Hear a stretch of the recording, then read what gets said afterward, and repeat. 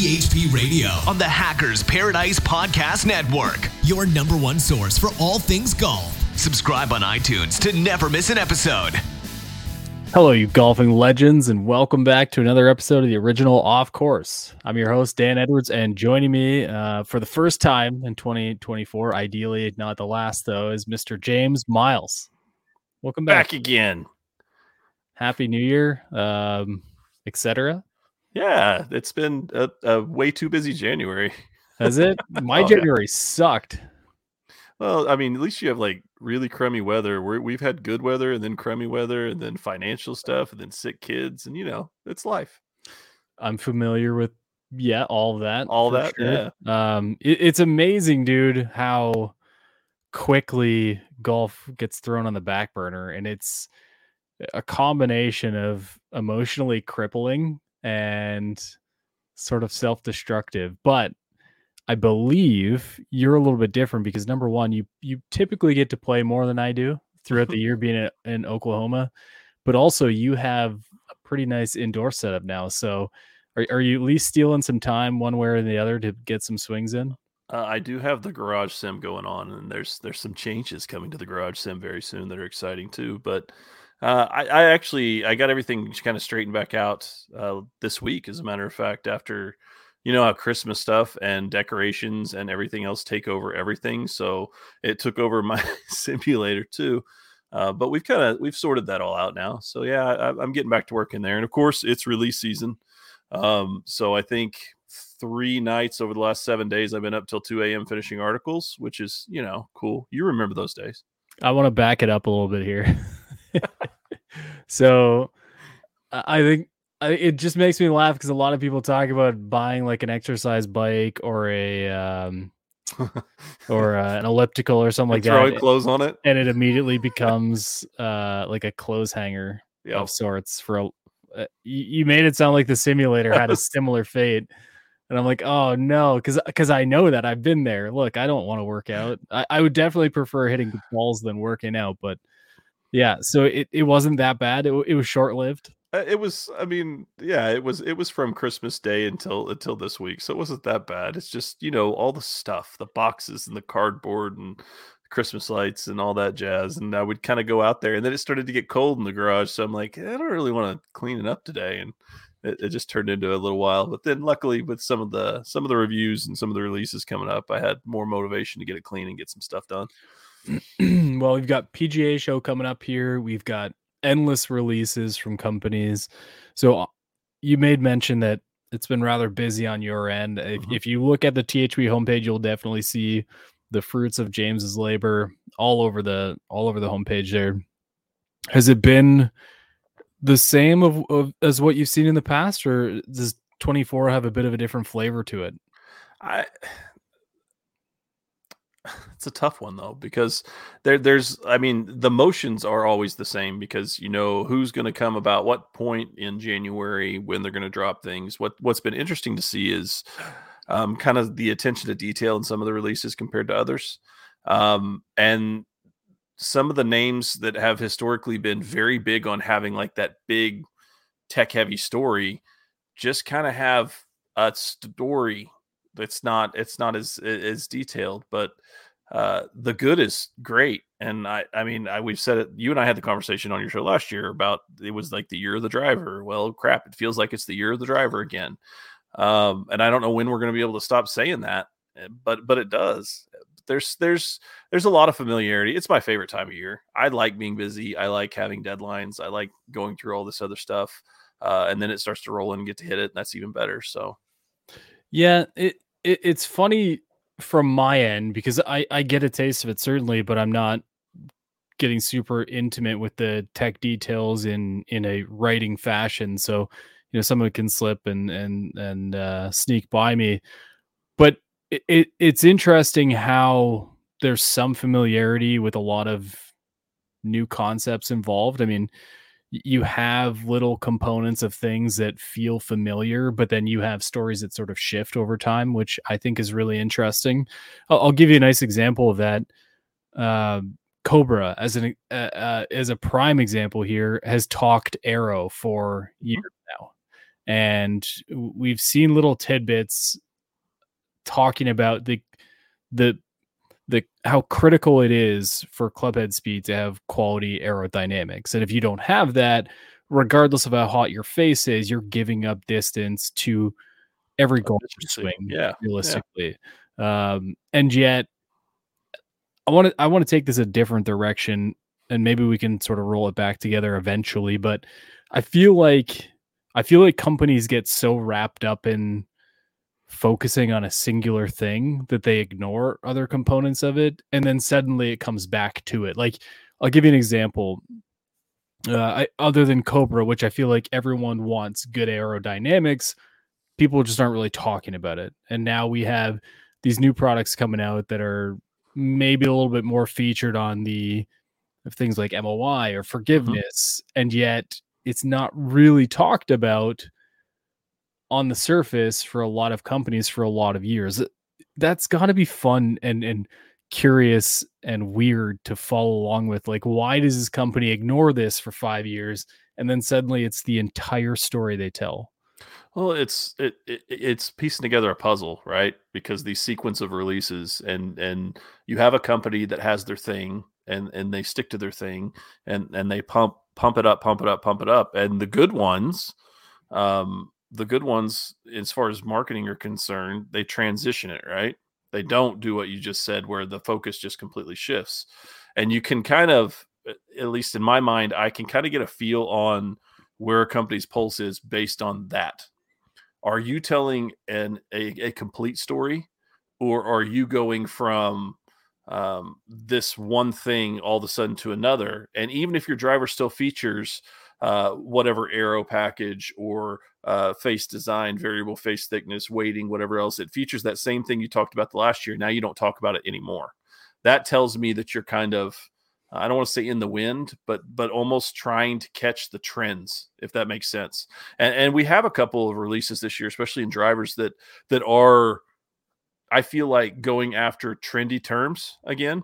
I mean, and I'm not even talking like with AI. AI was that way last year. You and I discussed that a lot. A lot of people are starting to throw around the words AI, and the meanings vary. But like MOI is this year's thing for me. I mean, we've talked about MOI forever, right? Well, now all of a sudden it's become like the focal issue for some of these companies that didn't really focus on it that much, or if they did, they didn't make it their identity. And now it feels like they're trying to make it their identity. And that's always an interesting thing for me.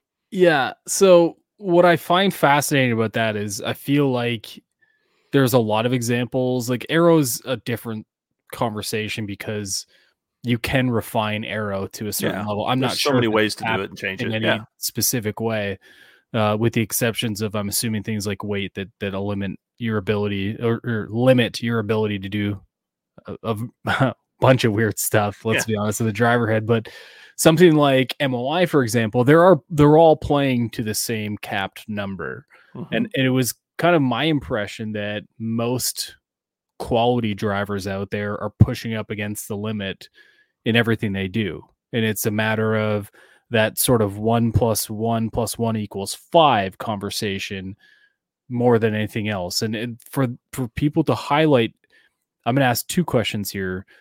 For people to highlight something like that, is that suggesting that their former drivers were not at that level? And then secondary to that, are they missing a piece of the equation for this year that would put them ahead of the table in these other elements that other companies are talking about, forcing them to focus on something they are capped at? I think, I mean, the MOI thing is interesting because you mentioned with limits, and what people fail to realize is MOI's conversation has now changed to total MOI. Is what you see from some of these companies, combined MOI, because there's two different MOI measurements, right? And historically, it's the heel toe, for lack of a better term. MOI is the one that everybody initially really focused on the most. But there's another MOI rating that you could now, that has always been measured. And now if you slap those two numbers together, you can go after this big number. And 10,000 is that number this year, right? We're seeing TaylorMade and we're seeing Ping create drivers that have a total MOI of over 10,000. And it's pretty cool. But to me, it almost feels like at times that when that focus shift happens that much, it is because somewhere else in the story, there's not as big of a change. For Ping's case, it's a new driver within the same lineup, right? It's a max 10K instead of a 430 max. So it gets a little bigger, but it still falls in the same lineup. In TaylorMade's case, it was this I feel like almost desire to do something different and to change everything entirely. And MOI became the go-to with it, which is it's a very different pulse from them, right? They're not talking big time speed. They're not talking big distance. They're not throwing out bold claims. They're just talking about 10,000 total MOI, even though it's only in one of the 3 driver heads. I've gone completely off track from your 2 questions that you asked now. No, I think it all adds to some of the conversation, which is these wild trends that tend to happen in club design and club marketing, is that you end up focusing on the hot topic, just like the popular colors for a year, the popular styles for a year. It's a natural thing to shift toward that. But it's also interesting to see, okay, which company is sliding down that trend and which company is kind of just doing their own thing. Yeah. And who's trying to just create some kind of change for the sake of it, right? To find something that kind of sticks.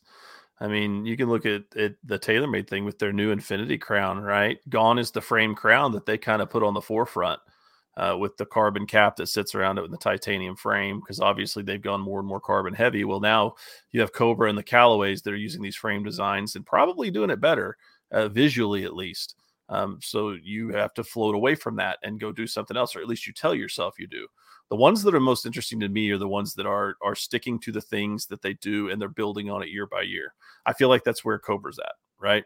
We mentioned that. We mentioned the Aerojet. We mentioned Aero. They've talked about aerodynamics forever. And last year, what did they add to that? They added Power Bridge. What have they done this year? They've taken Power Bridge and they've evolved it in the way that it's implemented. And I think it's an interesting thing to see who comes up with a total of ideas versus who comes up with a main point of an idea, if that makes sense. It does. I think evolution is an interesting component to that too, because you take a risk when you create something that's different or new or challenges the norm. I don't think an example like carbon fiber that rolls around the head is the perfect one for this example for me, but things like Jailbreak is a really good example. Jailbreak is a good example. Jailbreak sort of redefined the impact potential, at least based on the arguments from Callaway. And then if you look at the latest drivers, they're actually not there. But if you look into the tech specs, you look into the detail and the concepts, they've actually redefined that whole frontal location to say, like, we've reinforced this in the same design logic, or at least functional logic that Jailbreak presented, and we've done it in a more mass efficient way, which I think is fascinating. It's not to say that they've totally separated from, we don't think that deflection concern is a part of the conversation anymore. We've just found a more efficient or a more evolved way of dealing with it. Well, that right there is always the ones who don't just all of a sudden a new release comes and there's no mention of Jailbreak anymore, right? That's not what's happening there. It's an acknowledgement that, look, we tested this with Jailbreak, without Jailbreak. The AI simulations told us we could be more efficient without it. We created heads, we tested it, and it was true. So we're getting the same things, right? The same performance attributes without that mass right there. That's telling the story. And that's all that, for me, that's the big struggle with the big chase of MOI that we're seeing now. Tell me the story. Tell me why. Tell me why this is so important that you're slugging all this weight around these outside perimeters. Tell me what it does, because for both of these drivers right now, and I'm not trying to pick on anybody, but the big issue with that 10K thing is, yeah, it's a cool number for people to look at. They're slapping some really cool stickers on the drivers and they sell them, but they're not explaining the story well enough. Unless you're going to a place like THP, you're not having it explained to you enough of what does that MOI do for your game and what does it do for the driver in terms of spin and launch and those kind of things. That's my big takeaway from this release cycle. And I know we're stuck on drivers there, but drivers are where it's most obvious, right? Yeah. Well, you can talk about irons till you're blue in the face, but you're not going to sell a lot of people, considering how finite the variances are between the heads and specifically between model lines. I mean, you can't take a huge leap without having negative consequences come with it. But I think drivers are a really good example because it's so obvious, it's so clear, and then you're seeing very different takes on technology introduced that support the same level of efficiency, but do it in their own way, which I think is really interesting. I look at a company like Mizuno, and they have a great product. It's just they're sort of off doing it in their own version of the sense, and who cares about what the trends are?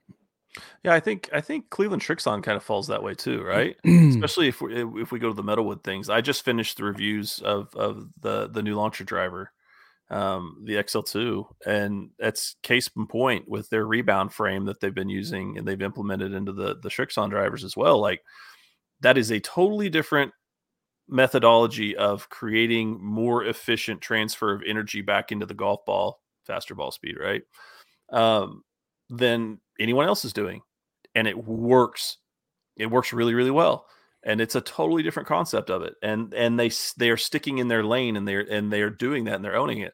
I feel like Mizuno's a lot the same way with their internal weighting and what they've moved to this year. They have something that's theirs that nobody else is doing, and they're owning that, and they're telling that story. To me, that's the most exciting kind of product that you get out there. It's whenever you kind of fall into the mud of, hey, this is what we're doing. Here it is. Take it. Well, why? Right? You know what I've always found fascinating about Cleveland Trixon, James, is that they've found a way, and I guess you could say Zexio as well, being that it's effectively under the same umbrella, found a way to keep themselves true to form in each of the three sets and groups, while supporting blended technologies. I feel like that would be such a hard thing. If you told me to design two irons 2 days apart, they'd probably look the freaking same, right? Let's be honest. And it's not to say that it's that simple to create an iron, but I've always appreciated that from them, that they have their own identities throughout their lineups, but are willing to carry over technology that's very functional from one set to the other. I think that's quite curious. I think that's when a company is really comfortable with their innovation. When we first started to see like the Cleveland Trixon thing, you and I had the conversations about how they were going to balance it. Is Cleveland just going to become a wedge company? Is Trixon going to take over everything else? What's going to change with it?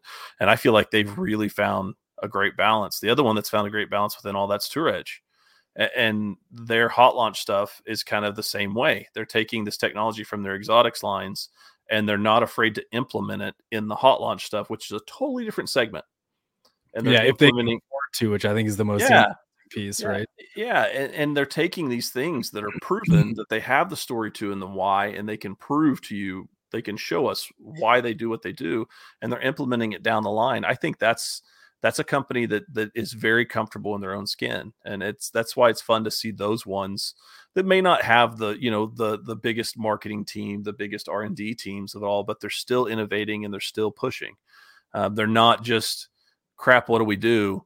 Let's slap AI on it, because this other company has made AI this popular term, even though we're not doing anything like it. They're not doing those things. And I respect that.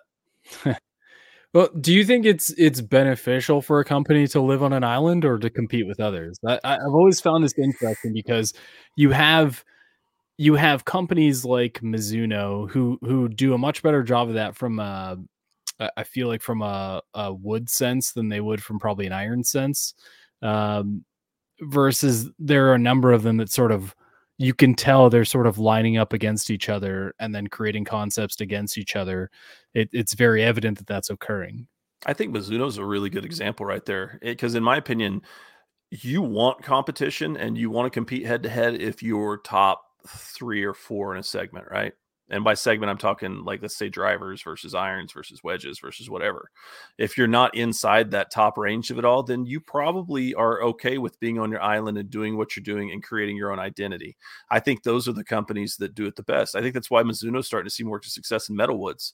They kind of stepped themselves off and reinvented what they realized they needed to address. I mean, we saw Titleist do this with their search for speed. As we got into the TS wood sets, they basically stepped back and found a different way to do it. And now as it's taken, now, yeah, you're right back in the hunt and you're at the top of the game again. I think that it's easier said than done, and it takes a lot of patience, and you see which companies have patience and which ones don't.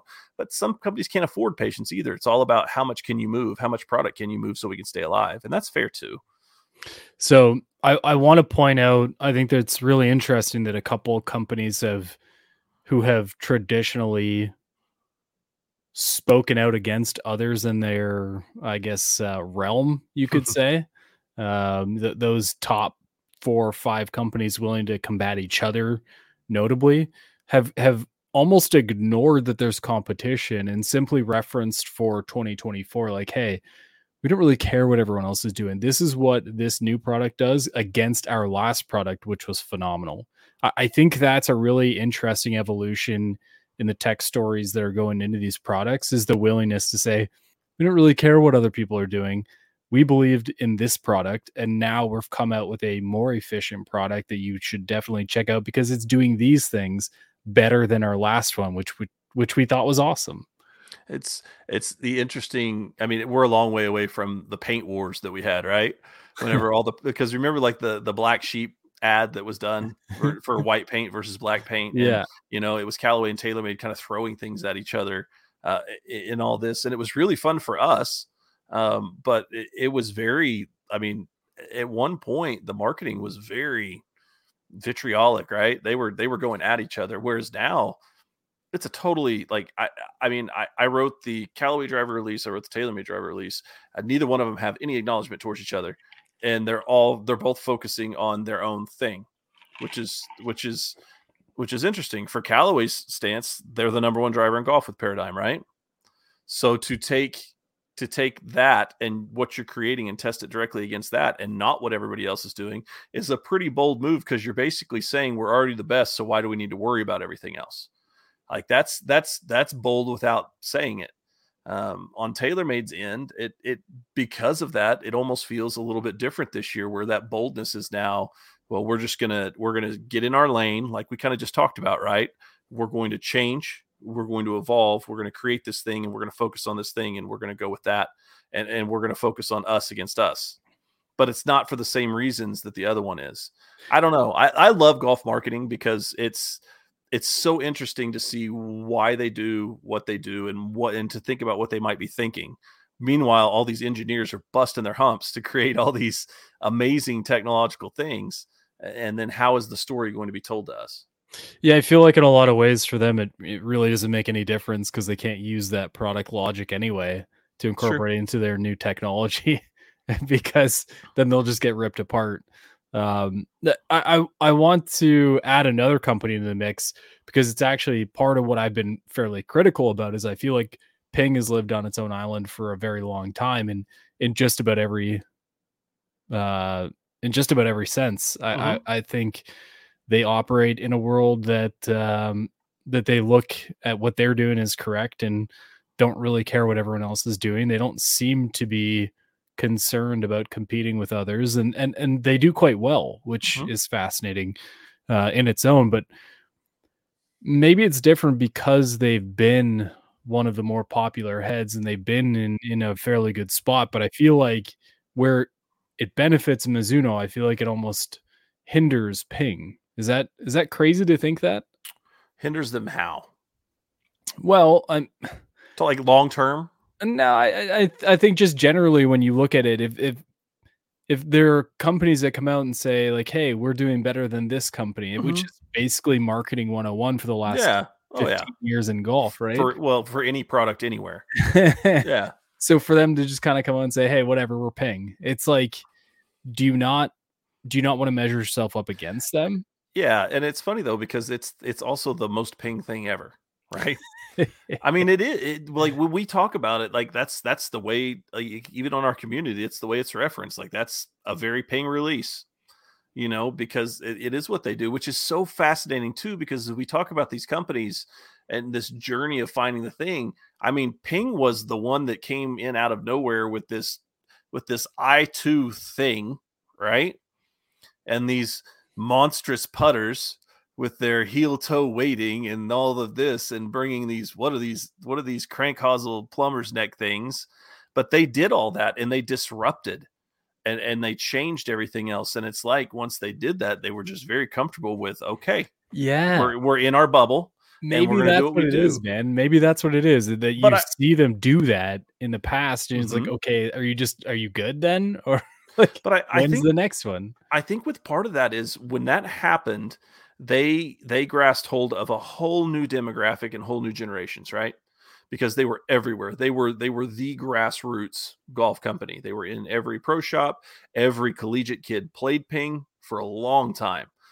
Juniors, I mean, they still have a lot of that hold that goes there. So once you establish that, you're now having these high level athletes and golfers that are coming through to colleges still playing your stuff. And now they're going to the PGA playing your stuff, and everybody's seeing it, and everybody knows these stories and these legends and these things that go with it. You can kind of just sit there and rest on it. The interesting thing for me, though, is what's going to happen in 10 or 15 years, because we're not seeing them as dominant in those grassroots situations as they once were. And they're not pushing to become more dominant, which kind of circles back to what we're talking about, right? They're very much, and I have no problem with it. Look, me, I've played Ping a lot in my life. I've been a very big supporter of it when they do good, and I've been critical of them when they miss on some things. But I feel like that's going to be one of those stories that plays out of, if you're starting to see other companies take hold in these areas and these avenues that allowed you to get to this point where you can say, we're Ping, we do what we do, and I don't care about what anybody else does. But you're not going to continue to at least stabilize that, then it has to decline. And when it declines, what are you going to do now? Because you're out of touch with these other demographics and market bases that you could tap into. I don't know. Ping for me has always been the great enigma because of that, though. And we're off in Arizona and we do what we do, and you guys do what you do in California, right? Well, off on their own world, doing their own thing, which is great. But I have long lived, and maybe this is a criticism of myself, but I've long lived of not necessarily of what have you done for me lately, but what has been put in front of me lately, I think is more realistic in what I'm looking at. If there's an opportunity to engage or experience or see firsthand, like that is a massive component of the golf industry from a product perspective. I think you see it from golf balls to golf balls is a lot easier, obviously, but if you don't get your product in front of new people, then you can only rely on those who have pure and utter faith in your product to tell the story. As much as there are many people who flock to places like THP to get technology stories based on the new product lines, there's still that secondary form of validation that needs to occur, and a want to hit. So for example, if I go to the local shop and try and hit some stuff, is Ping necessarily going to be at the front? I've criticized companies like Mizuno for this. Like, hey, your irons are always right there. What about the rest of it? Yep. That's the challenge, is if it's not in front of people, the likelihood of their willingness to hit it is probably going to be diminished. And the other part is places like Club Champion. If someone walks in there, they're not going to walk in there and be like, man, I feel like Ping has been really talking up their new product. Like, you have to work pretty hard to see that, I feel like. Yeah, it's an interesting little bubble, because I don't know I'm just a very big, just resting on the laurels or creating something and just that's it for eternity is just not a very good way to go about things in terms of business. Now, obviously, Ping is doing just fine without my criticisms. The crazy part, right? They are doing just fine without my criticisms, and Marty Jurtson is laughing at these things that go with it. But at the same time, we've already seen some chinks in the armor and the change of it all with, like, look what Bob Parsons did by stepping in and hiring away some of their most talented. And there were a few years there where Ping got very, kind of like you said, like, what have you done for me lately? They got very redundant on releases. I mean, you could make the argument, other than slapping a carbon crown on it, their current driver is pretty redundant from the previous generation. But that is, at the same time, I say that's always been Ping, right? Yeah, I wish I could say I knew, but I've hit it enough to understand what the technology is there, but not enough to say, are they making revolutionary changes in their technology enough to convince masses to change to their product? And I say this lovingly. I think every golf company who builds products needs an opportunity in everyone's bag. I'm looking at this more from the consumer perspective of, can we please convince everyone to go hit everything and put the best product in their bag so we don't have to watch them fail? You know what I mean? I mean that's the biggest thing, the biggest story. Like, there's so much equipment that I hit every single year that you look at it and you just go, man, why is that not getting like more talk, more play, more whatever, regardless of company? And I have nothing against Ping. Ping makes damn good drivers. They do. Like, it is what it is. Like, these companies are making great equipment, but there's so many things. I'm fascinated by getting stuck now in this modern age of golf equipment of, I only play X. Right. Well, this is an encouragement, right? It's not a criticism overall. No. And like you said, you are kind of a Ping homer in a lot of ways. So for a long time, yeah. The fact that you're sitting here with a smile on your face, like, I can see you eagerly just thinking about Ping products right now, almost like it's a reminder of your good old days. It's in my DNA. Yeah, dude. I really think it is. But yeah, I think Two Arch is a great example of that as well. They make such good products, and they have a whole lineup that is unbelievably well priced. The chances of people going and hitting it should be much higher than it probably is, but just accessibility is a challenging thing. And I guess we're kind of going full circle on the whole concept, but I am curious overall, from everything you've seen, what is the product that you presume this year will make the biggest splash? I'll give you two ones. Number one, in your bag, and number two, in people willing to switch to that from another company. Oh man, the switch thing is so hard because people, like we just said, are just really, really stubborn. In my bag, you got a mirror in front of you or what? Yeah, well, I mean, in my bag, a 7 wood. Nice. Like, I've been a Callaway UW guy for a long time now, but some of the versatility I'm getting off of the 7 wood and the new Paradigm AI Smoke is wild. It plays like a 4.5 wood distance wise, but way easier to hit. As far as like the club that we're going to see the most like acceptance of, man. I mean, I think it's probably going to be drivers, and it's probably going to be between Dark Speed and AI Smoke. I was wondering if you're going to say AI won the putters. Well, I didn't see, and my mind didn't even get there to putters, because that's a great point, because I am full-fledged a believer. So deep in driver mindset right now. Yeah, but I'm full-fledged a believer in like that is as revolutionary of a thing in putters as we've seen in a long time. And I feel like that is true because that does not get the talk that it deserves after the initial kind of boom happen. Now, once tour play starts and we start seeing them in bags more, and we start seeing all these things happen, maybe that kicks up another notch or two. And they're still really popular on our THP community, but that's a great one. Being a putter is typically more accessible to people than going out and spinning and adopting into a new driver. And people are typically holding on to their putters for about 24, 36 months now. So it becomes time for a change. They still play golf on tour. That's still a thing. Dude, I'm the lone person I feel like in the world right now that is excited. Like, I watched 2 rounds this weekend. Oh, they played this weekend? Yeah, like you missed all the 400-yard 3-irons. That's why we're rolling the ball back. I was busy buying sports cards with my kid, and I regret nothing. So yeah, I mean, I don't know that I want to go down a tour rabbit hole. We don't need to. We can circle back if time allows for it. But there is one thing I'm really curious about.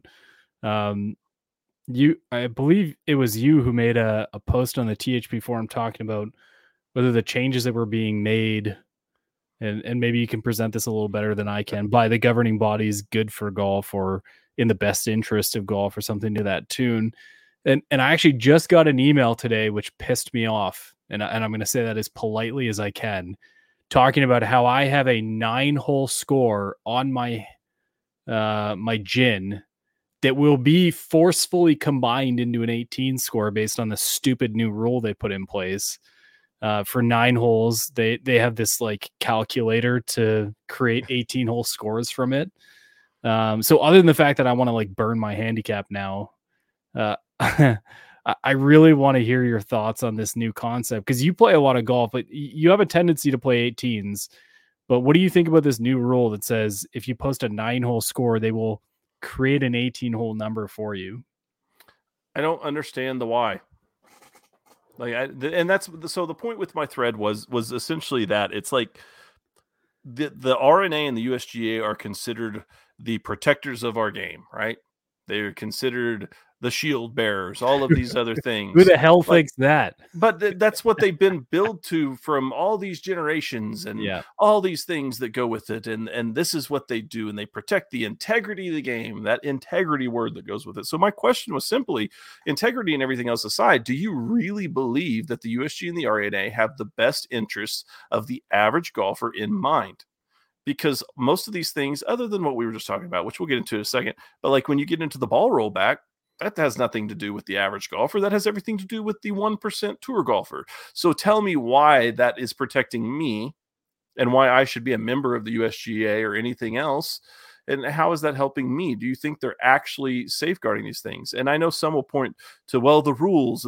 Well, you and I have had the conversation before. The golf rule book is one of the most overcomplicated and overwordy things on planet Earth. As somebody who coached high school golf for almost a decade, that is the hardest thing to explain to kids. Well, they just need to read it. Read it. They'll go cross-eyed. I go cross-eyed when I read it. You read it, and it's so overcomplicated, and there's so many things that can be made so much more simple. So why are you not doing that if you're trying to be the gatekeeper and the protector of the game? Yeah, why are you worried about turning my 9-hole score into an 18-hole score, or whether or not I go play around with somebody or by myself? Those people who think that, I want them to go read their grocery list, okay? Then I want to walk away from that grocery list for 10 minutes, and then I want you to regurgitate everything that's on that list, because that's effectively the rules of golf, because you have simplified, then you have the rules, then you have the decisions, and none of it ties very well in together. So you're telling a 15-year-old that they need to understand that all. I was actually thinking about, after I invited you to come on and talk today with me, I was thinking about, what can we talk about today? Can we just purely discuss the rules of golf and how crazy they are? And I think that would be a great episode. Yeah, I think I'll have you back on to talk through it, because I have read, I'm probably one of, listen, I think there are fewer people who, let me see if I can build this correctly. I think there are fewer people who have read the rule books fully and understand them than there are people who need a ball rollback. Oh yeah, no, I don't think there's anything crazy about that. I'm like you. I've read the rule book. Let me add this. Every single year I read the changes and the updates and the new case studies and examples and everything that we go down with it and the rulings and how to go from it. Even then, whenever, like when I was coaching high school golf, I had to carry a rule book with me or on my phone at all times, because if we're in a situation, there is a 0% chance that me, who has consistently read that thing, is going to be able to pull that out of my butt and explain to those kids exactly what they need to do according to rule 1-2- point whatever. Decision 4. Gosh. You got me fired up Okay, now. that's good because I'm going to ask you this. Let me compare two examples here of what's more offensive. What's a deeper blow against the validity of a golf score. You're on the 8th hole. You're in a divot in the fairway. Yes, I'm doing this. You take your foot and you kind of thump at the ball a little bit, so it's now moved itself out of said divot and into a deliciously beautiful fairway lie. Okay, you shoot a 38 on the 9, and then they make up a 38 for you on the back. Okay, I'm pretty sure that works. They just make a score up for you. Which one's more egregious? One is the more accurate score. The assuming I'm going to shoot a 38 again is the worst thing. So what I love about this is I cannot tell you how many times people who play in men's leagues, people who play in 9-hole leagues, people who play 9-hole scores in general say this is bullshit because anyone can shoot a low score through 9 holes. It's the 18 holes that always gets them. I cannot tell you how many times I've heard that. And it's not prompted by this rule change. This is all previous to that, where I sort of laugh at people and I say, no, I think moving up half a tee box, which is what our course does. We go from golds to combos, which makes the course a lot easier. I think that has a deeper impact, but you're going to go ahead and ignore that because you're upset you just got boat raced by a 15. So, I mean, yeah. But the best part is people are genuinely bothered by it. People who need these handicaps to play in events or play in leagues or play against their friends are genuinely irritated when they have to post 9-hole scores. So what's the question? Or sorry, what's the solution here? Do you ignore that you played a 9-hole and wait for the next one and then just post a 2 combined by yourself? Is that skirting the rules now? I mean, technically, yes, but I think you're going to have 2 solutions from people that really do care about their handicaps. It's going to be that I'm going to hold that 9-hole card until I play another 9, or whenever I play 9 holes, I'm not entering squat no matter what.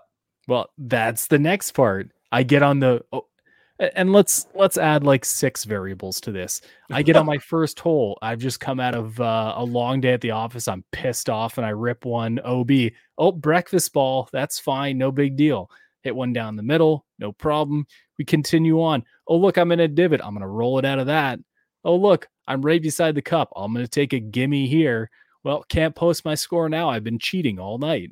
Mm-hmm. Mm-hmm. You know, every rule change like this, I'm not going to say every because that's really ignorant, but every rule change like this, it encourages people to skirt the rules more than they already do.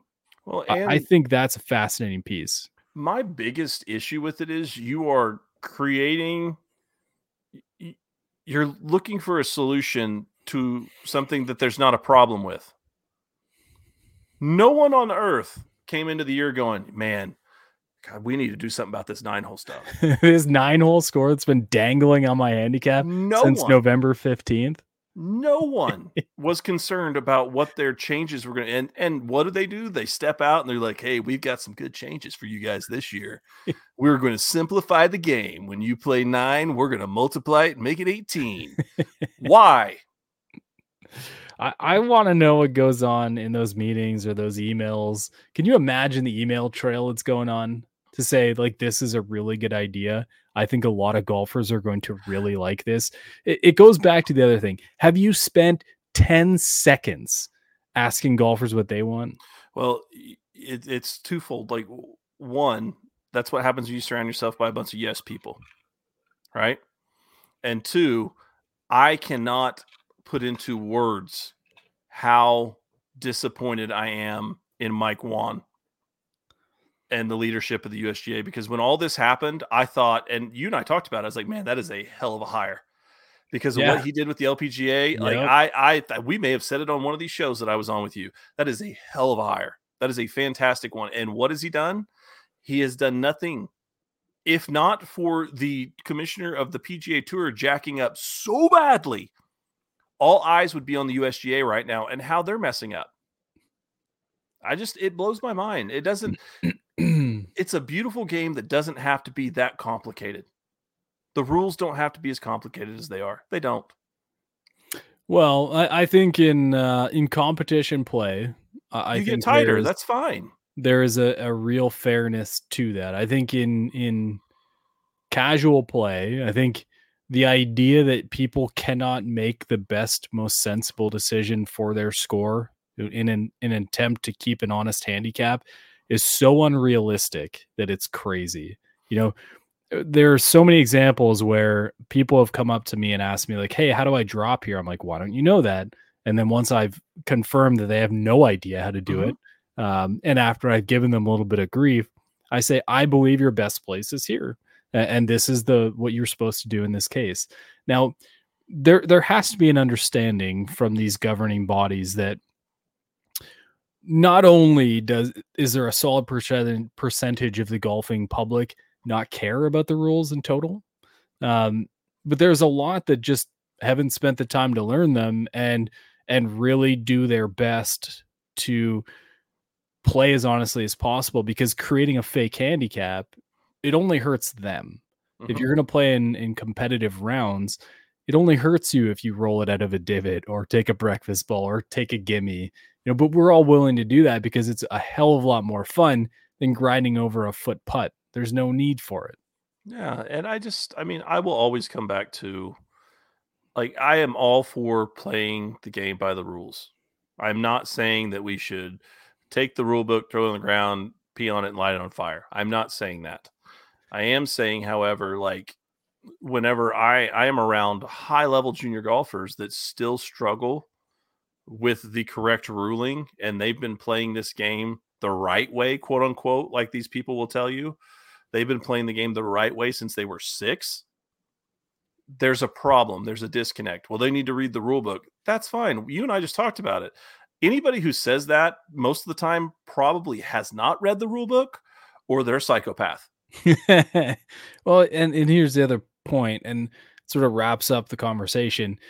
Reading this rule book is not enough. You need to spend a you need real world examples, a committed amount of time going through that book to really genuinely remember it all within a percentage point of accuracy. Because reading it, you might pick up 20%, including at least 7 emails to your buddy saying, "Hey, do you know this shit's in the rule book?" I can just tell you, as somebody with ADD, it is not an easy thing to read, dude. It's something.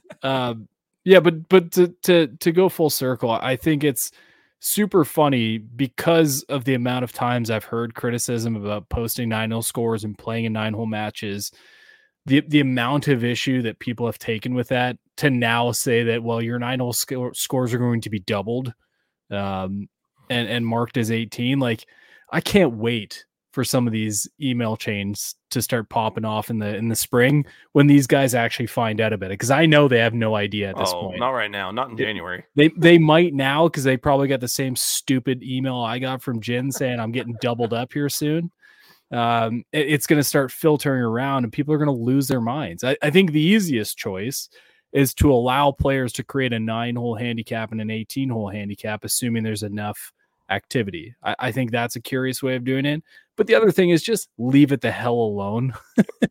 You're changing things that you don't really have. Like, you don't have to make a change. Yeah. Well, the other funny part about that, and I really do want to bail on this conversation, is that I've heard a lot of leagues, they'll create a handicap that evolves throughout the season.